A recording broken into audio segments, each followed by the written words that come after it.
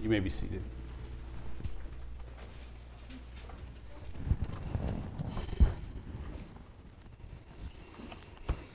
Well, good morning again, and welcome to Grace Bible Church. Morning. I always count on Ricky to give me that great greeting. We're going to return again this morning to our study in Ephesians chapter 1. Ephesians chapter 1, it says on the top of the bulletin, Ephesians 1, 3 through 6, but actually you got to give me some credit, Jonathan. We're going to be in verse 7. I know I'm going slow. Yeah, that's okay. It's okay. I know what you're up to. It's all good. We're going to be in Ephesians chapter 1, verse 7 and 8. This is, again, a continuation of the series, the sermon title, 1 times 3 equals infinity. One God in 3 persons equals infinite blessings. And so it's really a study of the Trinity and how the Trinity has saved us. I just want to also, I know Jonathan mentioned the Worthmans leaving. I just want to, it looks like Alec maybe has left the room, and so he'll miss this, but I just want to thank them for their service over the past year, coming, knowing they came, really knowing that they probably wouldn't be here very long, and yet they came and served with all their heart. It's such a blessing to us as a church, and to me as a pastor, to have folks like Alec and Tori who have come and done so much. And I'm sad to see you guys go, but I'm thankful that you guys are able to go and do what it is the Lord would have you do. So you can pass that along to Alec. Let me pray for us. Heavenly Father, we thank you this morning again. We pray for this time of opening your word, that we would just enjoy the time of hearing your word expounded. But Lord, I pray that it would be with power, not because of me. Lord, as you well know, I'm a weak man. I pray that it would be in your strength, that I would rely on you as I preach. That you would give me the clarity of mind and clarity of heart to expound these wonderful truths to these dear, dear folks. In Christ's name, amen.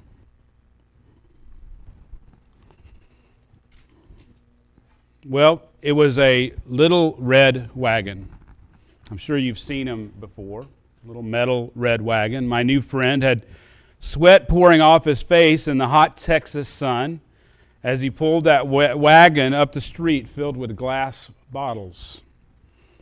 There were various varieties: Coca-Cola, Pepsi, RC Cola, Dr. Pepper, and Orange Crush, if you remember those. Actually, they still have those, I guess. The bottles were jingling against each other as he walked down the rough road. The two of us couldn't have been more different. I was 5 and lived in a small apartment. Our family was transient. We were all over the place. My mother and stepfather were there with me, and he was 8 or 9, and he lived in the big white house right down the street.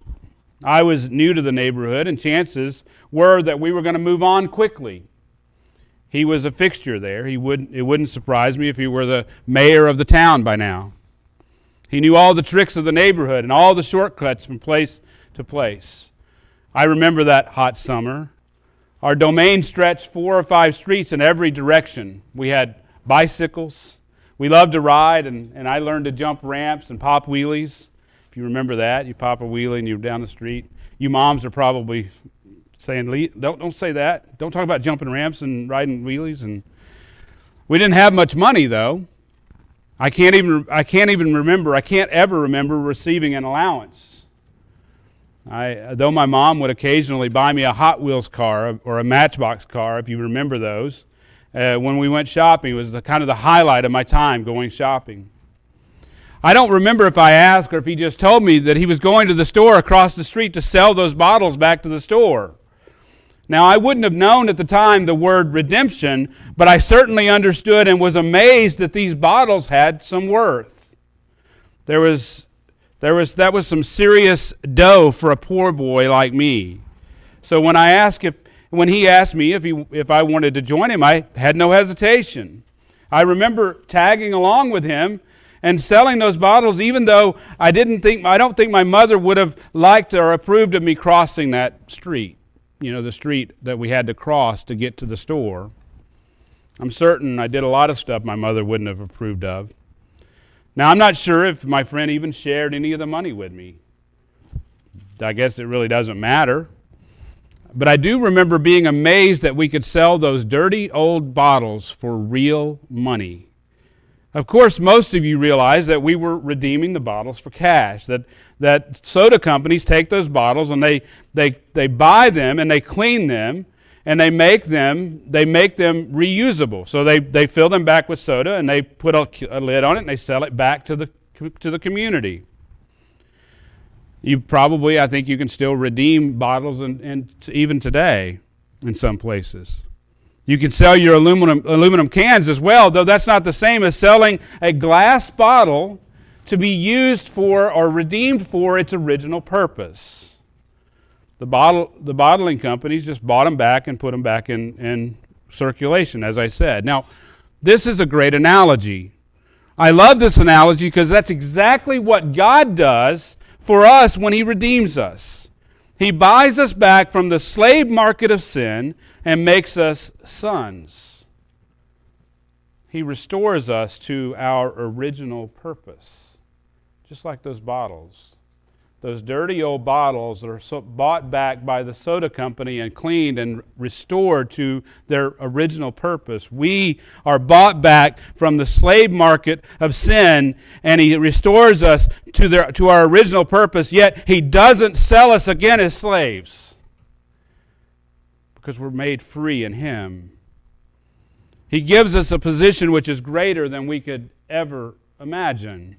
He gives us a place in the family, and we're given a relationship with the King of the universe.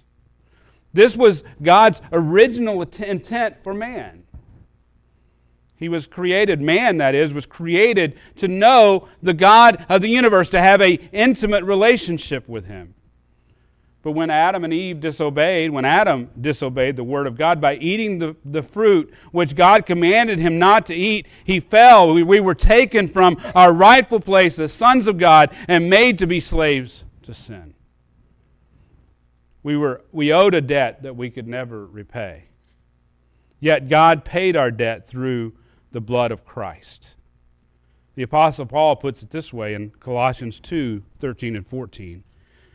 When you were dead in your transgressions and the uncircumcision of your flesh, He made you alive together with Him, having forgiven us all our transgressions. Verse 14. Having canceled out the certificate of debt consisting of decrees against us, which was hostile to us, He has taken it out of the way, having nailed it to the cross. Beloved, that is redemption. Listen to Paul David Tripp. He says, and I quote, "God is the ultimate musician. His music transforms your life. The notes of redemption rearrange your heart and restore your life. His songs of forgiveness, grace, reconciliation, truth, hope, sovereignty, and love give you back your humanity and restore your identity," end quote. Your true identity, I might add. Brothers and sisters, if we completely understood the depths of our sins against a holy God, we would be completely blown away by what God has done or what God has accomplished in Christ Jesus. Now, for the last 2 weeks, we've been studying Ephesians 1:3 through 14. These verses form one long sentence in the Greek text. Now, in this sentence, Paul masterfully weaves together a deep theology of the Trinity and how each person in the Godhead participates in the formation of the body of Christ. He has given us great insight into the inner workings of the Godhead. Namely, God the Father has blessed you through election and through adoption as sons. God the Son has blessed you through redemption and forgiveness. And God the Holy Spirit has blessed you by sealing you in Him to ensure that you will never fall away from the love of God. Each person of the Godhead plays an astonishing and wonderful role in your salvation. Now, 2 weeks ago, we saw that these verses form one long praise for all that God has accomplished in saving us from sin and forming the body of Christ. We need to make sure that we understand that this is not just saving us from sin, and it's not just adopting us, but it's also putting us together as one body, the body of Christ. Now, verse 3 gives us the main sentence or the proposition of the entire section.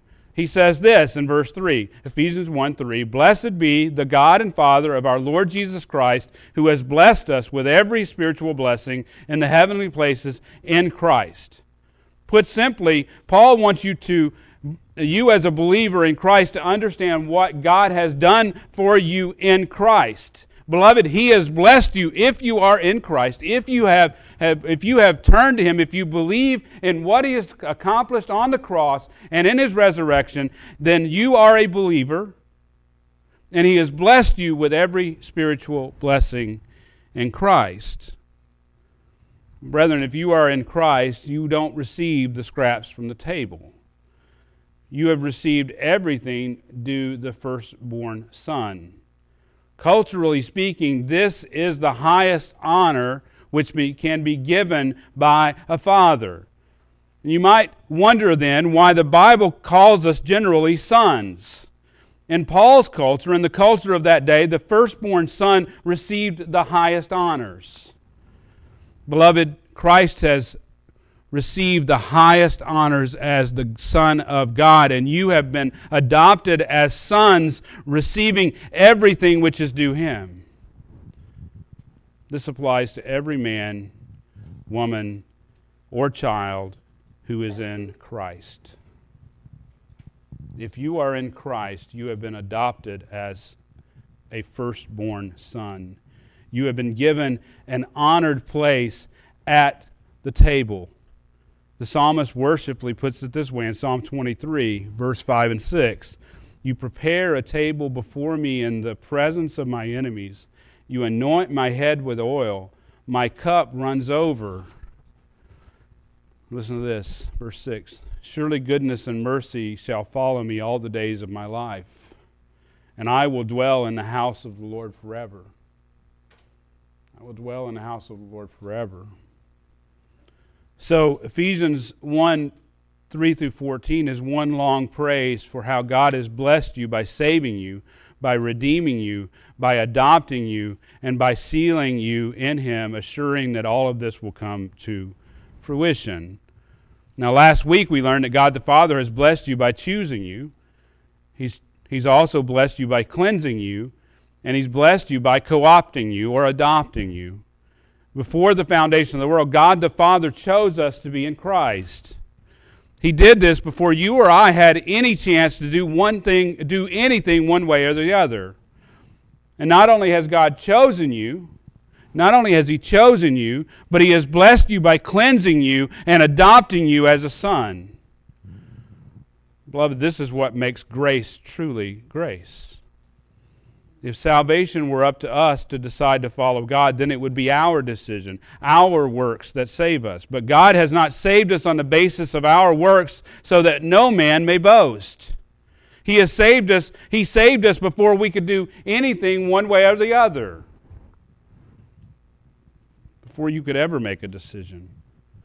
Now let me say something about the nature of grace. In the English language, we tend to equate grace with kindness. In other words, we tend to believe that God has saved us because of His kindness. But while God is kind to us, and while God is kind, our salvation is not simply God being kind. Matter of fact, it's very difficult exegetically to say that grace is even an attribute of God, but that's a deeper subject. Said another way, grace is more about what God does than what He is, or what God has done than what He is. You are not saved because God is nice. You're not saved because God is kind.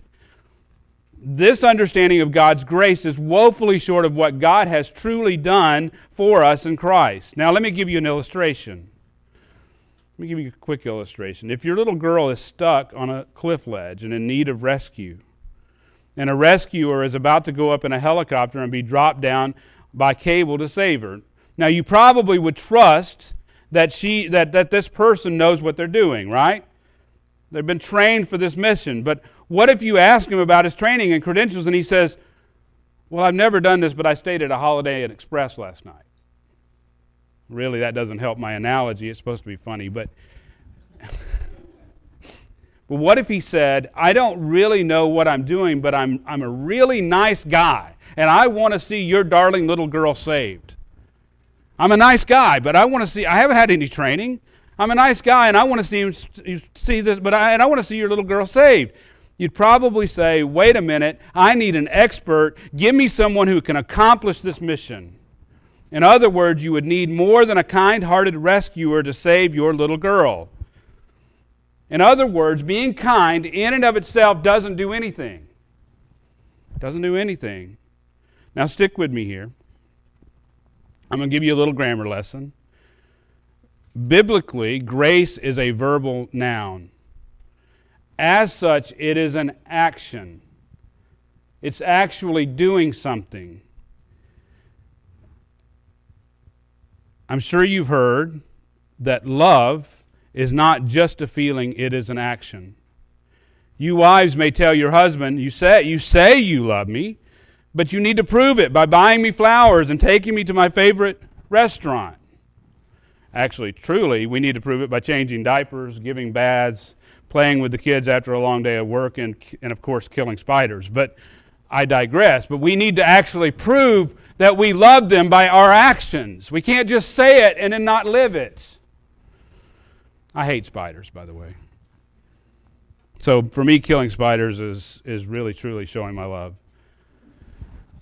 There's a grammatical basis for love being an action.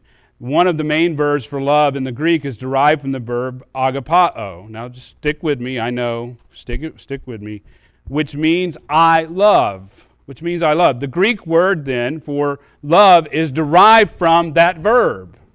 So it's an action. It's what we do. The Greek word for grace is also derived from a verb. Look at verse 6. We saw it last week. To the praise of the glory of His grace, which He freely bestowed on us. That's what the NAS says. It actually could be translated, which He graced on us. Which He graced on us in the Beloved. Grace then is an action. God graces you, or He shows favor to you. Turn to Ephesians 4:32. It says, be kind to one another, tender-hearted, forgiving each other, just as God in Christ has also has forgiven you. The Greek words translated forgiven are literally the verbs which are normally translated grace when presented as a verbal noun. In other words, God didn't just forgive you, He graced you. He graced you. Although God is kind, although God is absolutely loving, He doesn't save you by His kindness. Grace then is not just being kind or nice. He's actually doing something for you. Therefore, works salvation conflicts with God's grace. We tend to think we do good works which God approves, therefore He shows kindness to us. You get that? So we do good works which God approves, then God shows kindness to us because of what we do. That's our tendency. That's our tendency, even legalistically, to think that I'm going to do good things in order to look good. But biblically speaking, you have done nothing good, and He intervenes and saves you despite your sin. Despite what you've done, good or bad. He intervenes and saves you despite your sins. In other words, you are helpless and cannot do anything to save yourself. Just like being on the cliff's ledge. You can't go up or you can't go down. You need someone to save you. You can't save yourself. So grace then is God's unilateral intervention for your good. Unilateral means He intervened alone, without your help, without any help at all. He acts by Himself, by His own power, for your good and His glory. In Psalm 107, verse 1, it says, "Oh, give thanks to the Lord, for He is good, for His loving kindness is everlasting." We read this last week. "Let the redeemed of the Lord say so, whom He has redeemed from the hand of the adversary." The Greek or the Hebrew word here, translated loving kindness, is the word hesed. Hesed. Sure, many of you heard this word. God shows loving kindness, hesed, by redeeming His people from their helplessness. He does this when they are most helpless. And that shows His glory. That shows His glory. When we are at our most helpless, it's when He redeems us. I have heard a professor say that he believes that God has sent Israel into exile and one day will save them from exile. They are still in exile. Then one day He will save them from exile when they're at their most helpless, to show that He is the one who is full of glory, the one who is able to save by His grace. It's the one who shows hesed, loving kindness. His loving intervention is best seen when you can't save yourself. If you're on that cliff's ledge and you get no credit for saving yourselves. You wouldn't say at the press conference, "With my eagle vision, I saw this guy swinging in front of me, and I saved myself by grabbing a hold of him and catching a ride down. I'm just glad I saw him in time." I think that the guy that saved you might grab you by the throat, right? Am I supposed to say that in the pulpit? You had nothing to do with your rescue. You were helpless on the cliff's edge, and even the most prideful person wouldn't take credit for saving themselves in that situation. In the same way, God unilaterally intervenes and changes the entire course of your life. You had nothing to do with it. And let me say this. When we protest election, we're robbing God of His rightful claim that He is supreme, He is immanent, and He is full of grace. You are destroying the beauty of salvation because it is all of God and it all goes back to Him. And let me say one last thing about this, and then we'll move on. It has been said, I think it's R.C. Sproul, that the doctrine of election is the ultimate surrender. The ultimate surrender. You stop thinking that this is all about you and all about you getting into heaven. You see, the doctrine of election proves that God is righteous, He has the power to save, He is glorious, and He is preeminent. He is the sovereign one. He is the sovereign one. And all of this leads to the next verses and the role of God's beloved Son. So let's look at our first point this morning. All of that was review and adding to what I have already preached. Let's look at our first point. We're going to use our same proposition statement. Paul wants his readers to comprehend the full breadth and depth of the threefold blessing of believers through the triune God, the Father, the Son, and the Holy Spirit. That's Ephesians 1:3. And God the Son then has blessed you by first redeeming you. He has blessed you by first redeeming you. Now let me read quickly. Let me read the verses that we're going to be studying this morning. Starting in verse 7, "In Him we have redemption through His blood, the forgiveness of our trespasses, according to the riches of His grace, which He lavished on us." We'll stop right there. As we have said many times, and we've even said this morning, when man fell into sin in the garden, he fell into the bondage of sin. As he fell into the bondage. The Bible is very clear about this predicament. Very, very clear. Just listen to this. In John 8:34, Jesus said, "Truly, truly, I say to you, everyone who commits sin is the slave of sin." Now, according to Jesus, if you've committed even one sin, then you are a slave to sin. Similarly, can't get that out. James warns in James 2:10, "For whoever keeps the whole law and yet stumbles in one point, he is guilty of" what? All, the whole law. In Romans 6:17, the Apostle Paul says that you are a doulos, a slave of sin. And he says in Romans 3:9 that this applies to all men. There's none that are accepted. There are no exceptions. In Romans 3:10, he exclaims that there is none righteous, not even one. Romans 7:14, he says that we are sold under sin that is sold into the bondage of sin. In Romans 8:21, it even says that creation is in slavery to corruption and longs to be free because of man's sin. Beloved, we have been placed into bondage because of our sin. And I'm sure you can feel that. I'm sure that you can feel that bondage, especially if you're here today as an unbeliever. You may not realize it, but it's there. I remember as an unbeliever, I continually ate at the trough of my sin, the slop, if you will, of my sin. I would gorge myself on the putrid swill.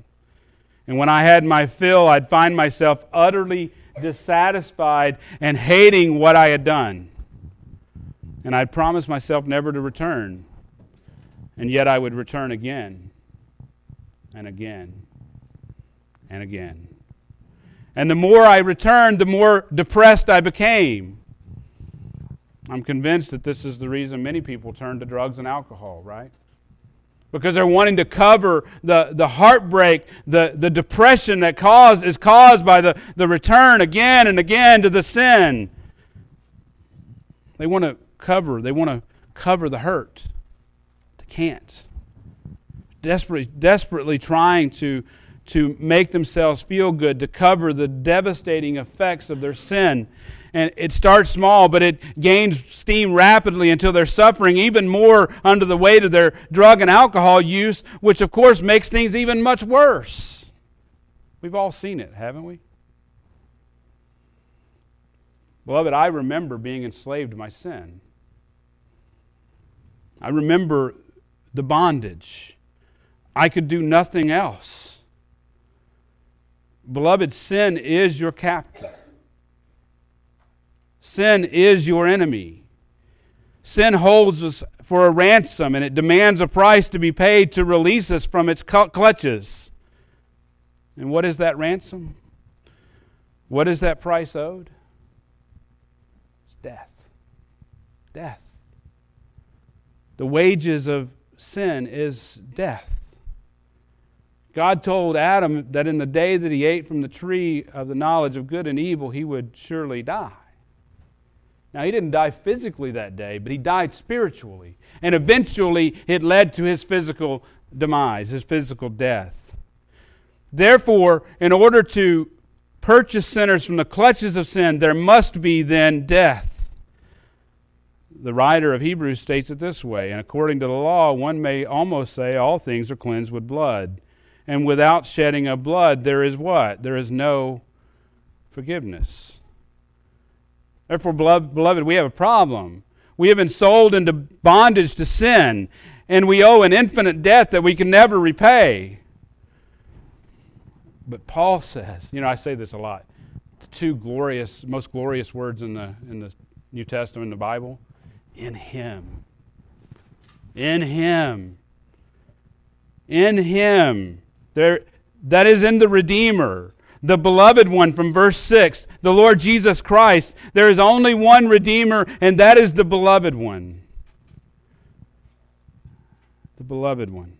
The meaning of that phrase can be seen at Jesus' baptism and in His transfiguration, where God the Father says, it's proclaimed This is my beloved Son, with whom I am well pleased. That's in Matthew 17 is the transfiguration. Matthew 3 is the baptism. I think it's Matthew 3. By faith, then, we're made one with Jesus because we are His body, because we are Christ in the world. Therefore, we are acceptable to God in Christ, and it is in Him that we have redemption. Jesus is the recipient, as we've said, of all that God gives out of His love, and the only way that we can receive what God gives is to be in the beloved one, who is the recipient of all the goodness of God. All that we have is in Christ, and it is because of Him that we can have redemption. Now, who is the we? Who is the we? Clearly, Paul is referring to the elect of God, the chosen of God. We see that clearly here in this section. These are the ones for which Jesus died to save. It can be called, I believe, particular redemption. Particular redemption. Jesus, in other words, died for His people to redeem His people. They are a particular and peculiar people. Peter refers to these people as the people of God. That's 1 Peter 2:11. He also says in 1 Peter 2:9 that they are a people for God's own possession. If you turn over to Ephesians 2, Paul gives a little bit more detail as to who he's talking about. It says, and you were dead in your sins and trespasses and sins. You walked according to the course of this world, according to the prince of the power of the air, of the spirit that is now working in the sons of disobedience. It was us. But God, being rich in mercy, because of His great love with which He loved us, even when we were dead in our transgressions, He made us alive together with Christ. Of course, I'm applying this to us.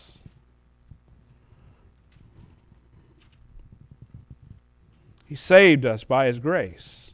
And He raised us up with Him and seated us with Him in the heavenly places in Christ Jesus. Beloved, we are the redeemed.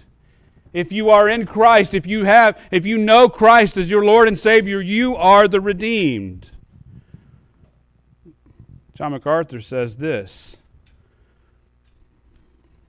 the lewd, the greedy, the blind, the ignorant, the alienated, the darkened, the vain, strangers, no hope, without God, on and on, evil, following Satan, that's us.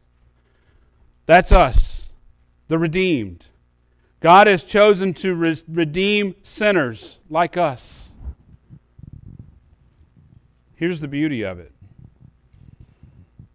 We did nothing to deserve what Christ has done. We did nothing to deserve what He has accomplished. The question is, what did He do? Paul says that we have redemption. We have redemption. So we need to define what that is. Basically, it's simply this. It's the deliverance by the payment of a price. It's simply deliverance by the payment of a price. When the noun appears in non-biblical Greek, it has a meaning of holding for ransom or paying a ransom. It was mostly used to refer to the freeing of slaves through the payment of a price. We have sinned against God's holiness and have invoked a penalty for our trespasses against Him. We owe a ransom price which must be used to purchase us from the slave market of sin. Now I want to be careful. God is not paying Satan. God is not paying Satan. That's called the ransom theory. We have not sinned against Satan. We've sinned against a holy God. It's Him that we owe the price to. You can look at it this way. There were slaves in Paul's culture in this part of the world, the Roman Empire. Buying and selling slaves was a common thing, and it was done openly on the slave market. Now, I was thinking earlier, have you ever been to a cattle auction? It's a fascinating thing to observe the dance between the auctioneer and the bidders as the auctioneer quickly rattles off bids for livestock, working to reveal the highest bidder. If you've ever seen it, it's an amazing thing. It's just the chaos is incredible, but somehow there's organization to it all. As distasteful and wrong as it is, they bought and sold slaves in a similar fashion. And as distasteful as it was, there were times when slaves were purchased for the express purpose of setting them free. So someone might think highly of a certain slave and wanted to purchase them to set them free. They could go to the slave's owner and negotiate a price for that slave. Or you could also use that same analogy for a captive from war. A price was negotiated to purchase the slave or captive for the express purpose of setting them free. This example gives us and lets us see how Paul is using this word here. In him, we have the ransom price then, which sets us free. Therefore, redemption is the deliverance by the payment of a price. According to John MacArthur, listen to this, redemption is an act of God by which he himself pays as a ransom the price of sin which has outraged his holiness, end quote. Again, that goes back to making sure that we understand that it's God the Father, God himself that we have sinned against. We've not sinned against anyone else. Well, we sin against him. He's the one we have sinned against his holiness. Paul goes on to say that we have redemption through his blood. We've already seen that without the shedding of blood, there's no forgiveness of sins. That's Hebrews 9. The theology of shed blood has been understood from the very beginning. In Genesis 3, God provided animal skins to cover the nakedness of Adam and Eve. The death and shed blood of those animals set in motion the requirement of shedding of blood for the covering of sins. Later in Leviticus 17:11, it says this, "For the life of the flesh is in the blood, and I have given it to you on the altar to make atonement for your souls. For it is the blood by reason of the life that makes atonement." So the theology of the shed blood is very clear, that it's the shedding of blood that atones for sin. But as the writer of Hebrews reminds his readers in Hebrews 10:4, it is impossible, though, for the blood of bulls and goats to take away sins. It's impossible. The blood would just literally run off the Temple Mount from all the animals that were slaughtered. And yet it was done over and over and over and over.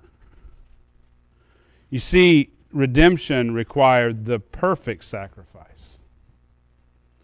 Sacrifice of the Lamb of God. John the Baptist identifies who this is. In John 1:29, he says, "Behold, the Lamb of God who takes away the sins of the world." Beloved, it was Jesus' shed blood on the cross that has redeemed you from the slave market of sin. In him you have been redeemed. Listen to Paul in Romans 3:23 through 25. We quote 3:23 a lot. "For all have sinned and fall short of the glory of God, being justified as a gift by his grace through the redemption which is in Christ Jesus, whom God displayed publicly as a propitiation in his blood through faith. You have been justified by the gift of grace by the means of the redemption price paid by Christ Jesus." This then is appropriated, or we can benefit from it, if you will, through faith in what Christ has accomplished by dying on the cross for your sin. And all of this was accomplished in the plan and foreknowledge of the Father. He set it in motion before the foundation of the world. Colossians 1:20, "For it was the Father's good pleasure for all the fullness to dwell in him," that's in Christ, "and through him to reconcile all things to himself, having made peace through the blood of the cross, Through him I say, whether things on earth or things in heaven. You see, we have been plunged into the blood of the Lamb and have been cleansed from our sins. Again, if you are in Christ. In the words of the Apostle John, in 1 John 1:7-9, it says, but if we walk in the light, as he himself is in the light, we have fellowship with one another, and the blood of Jesus, his Son, cleanses us from all sin. That's the if statement. If we walk in the light, as he himself walks in the light, then we have fellowship with one another, and the blood of Jesus, his Son, cleanses us.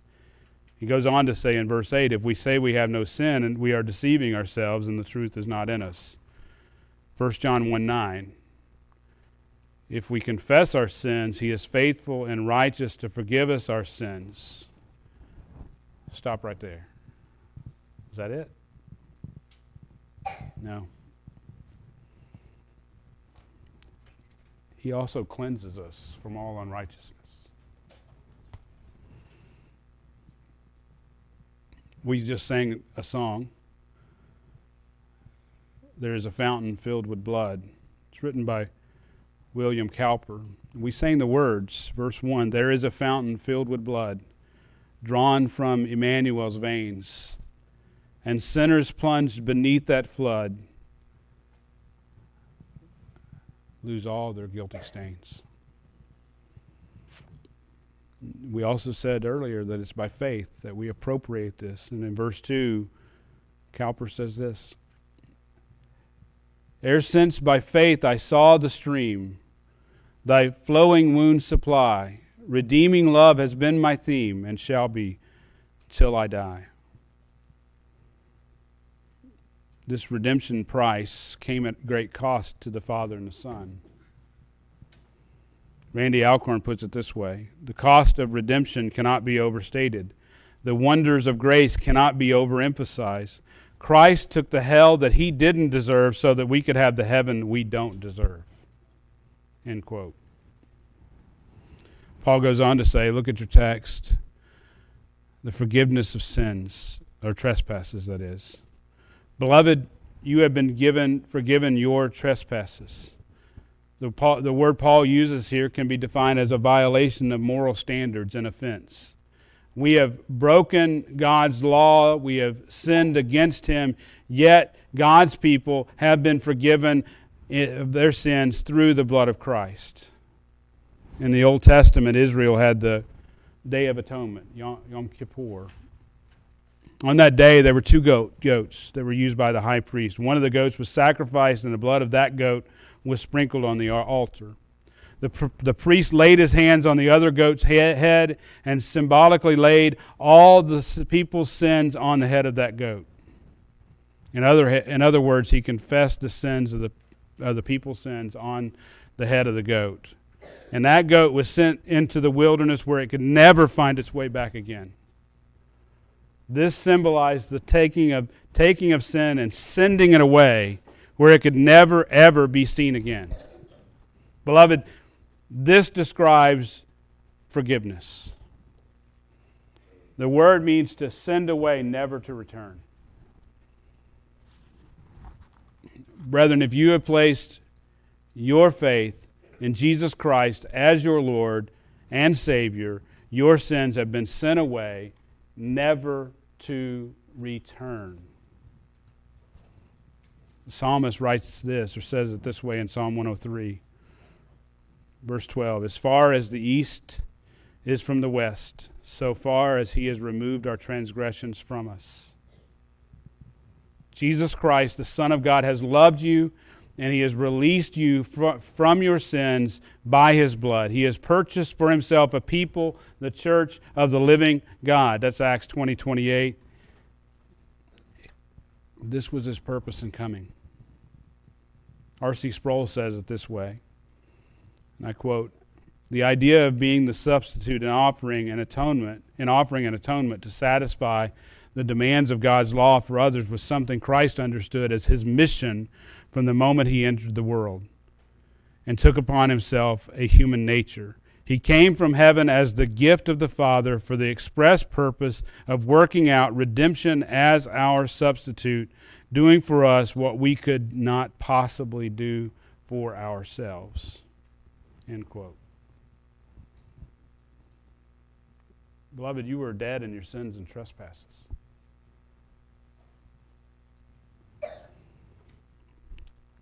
Let's look at our second point quickly this morning. I know it's toward the end. I'll be fast.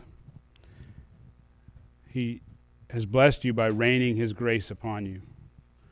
It's verse 7b and into verse 8. It says, "According to the riches of His grace which He lavished on us." Really, right there, right here, we're right back where we started. All of this is by God's grace.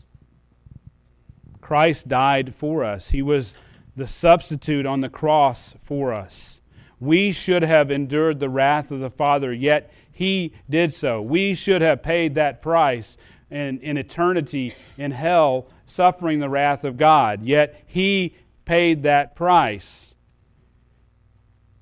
You see, God's justice is mingled with His mercy. God provided a redeemer, a substitute. Do you remember when Abraham took Isaac up on the mountain to sacrifice him? What did he say? Isaac asked him, "Hey, Dad, we're going to do a sacrifice, but we're not taking a sacrifice. Where's the sacrifice?" What did Abraham say? God will provide. Son, God will provide. You see, when we needed a sacrifice, a substitute, God provided the perfect one. His own Son was our substitute, and it was all by His grace. He made this plan from the foundation of the world according to the riches of His grace, which He rained down upon us. We were in the harsh desert of our sin. We needed water. There was no oasis in sight. We needed saving. We couldn't save ourselves. We were helpless. We were dead. Gone, dead. Yet God in Christ has set us free, made us alive. He's raised us up and seated us with Him in the heavenly places. And we are free indeed.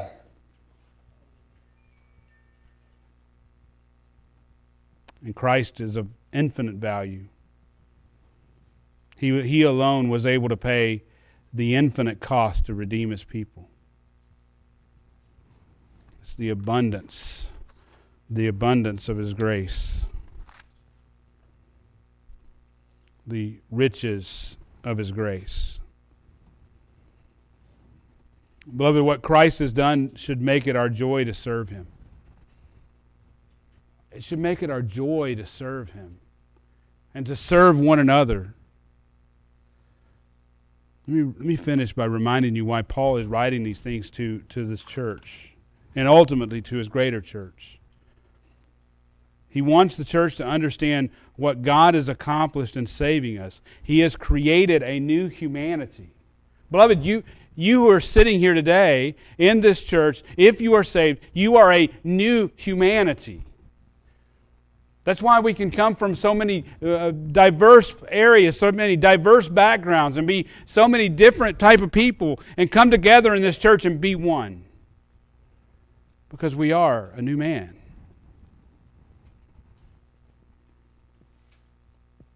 He's created for Himself worshipers who will serve Him now in His church. And we will serve Him forever as we dwell with Him for eternity. This should drive us to serve Him even more now. We serve Him out of the joy of being in Christ. Make sure you understand that. We serve Him because of the joy of what Christ has done, what Christ has accomplished in redeeming His people. Let me close with a quote by Johnny Erickson Tada. I think it's very appropriate to be reminded of her life as a quadriplegic. Everything is against her physically.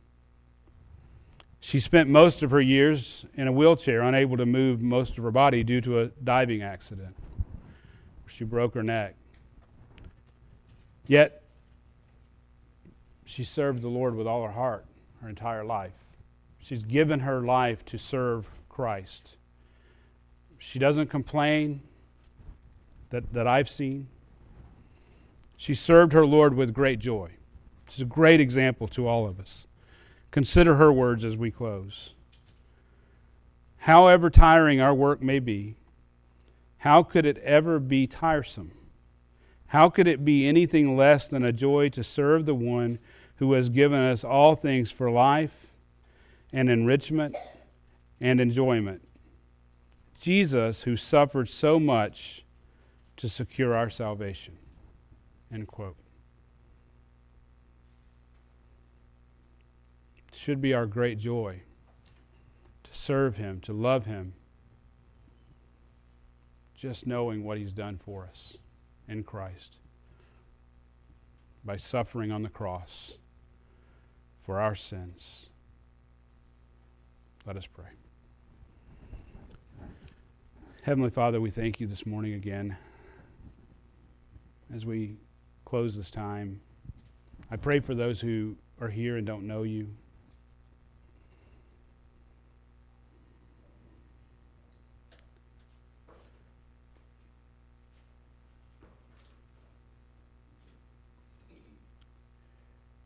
In bondage, thinking the world is going to bring happiness and satisfaction. Thinking that they can fall headlong after the world and they're going to gain something from it. Making the world's treasure their greatest treasure.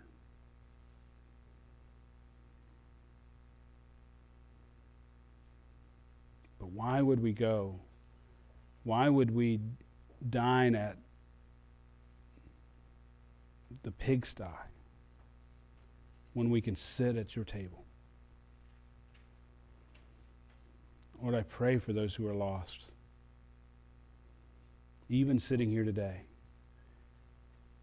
that they would turn to you, that they would come to you. Father, we thank you that you have saved your people. We praise you for what Christ has done in coming and dying on the cross as an atonement for our sins, as the atonement for our sins. Praise your holy name, that from the foundation of the world you set this in motion.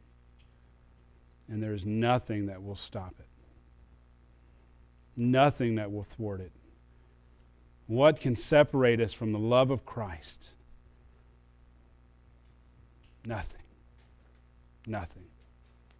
In Jesus' name we pray. Amen.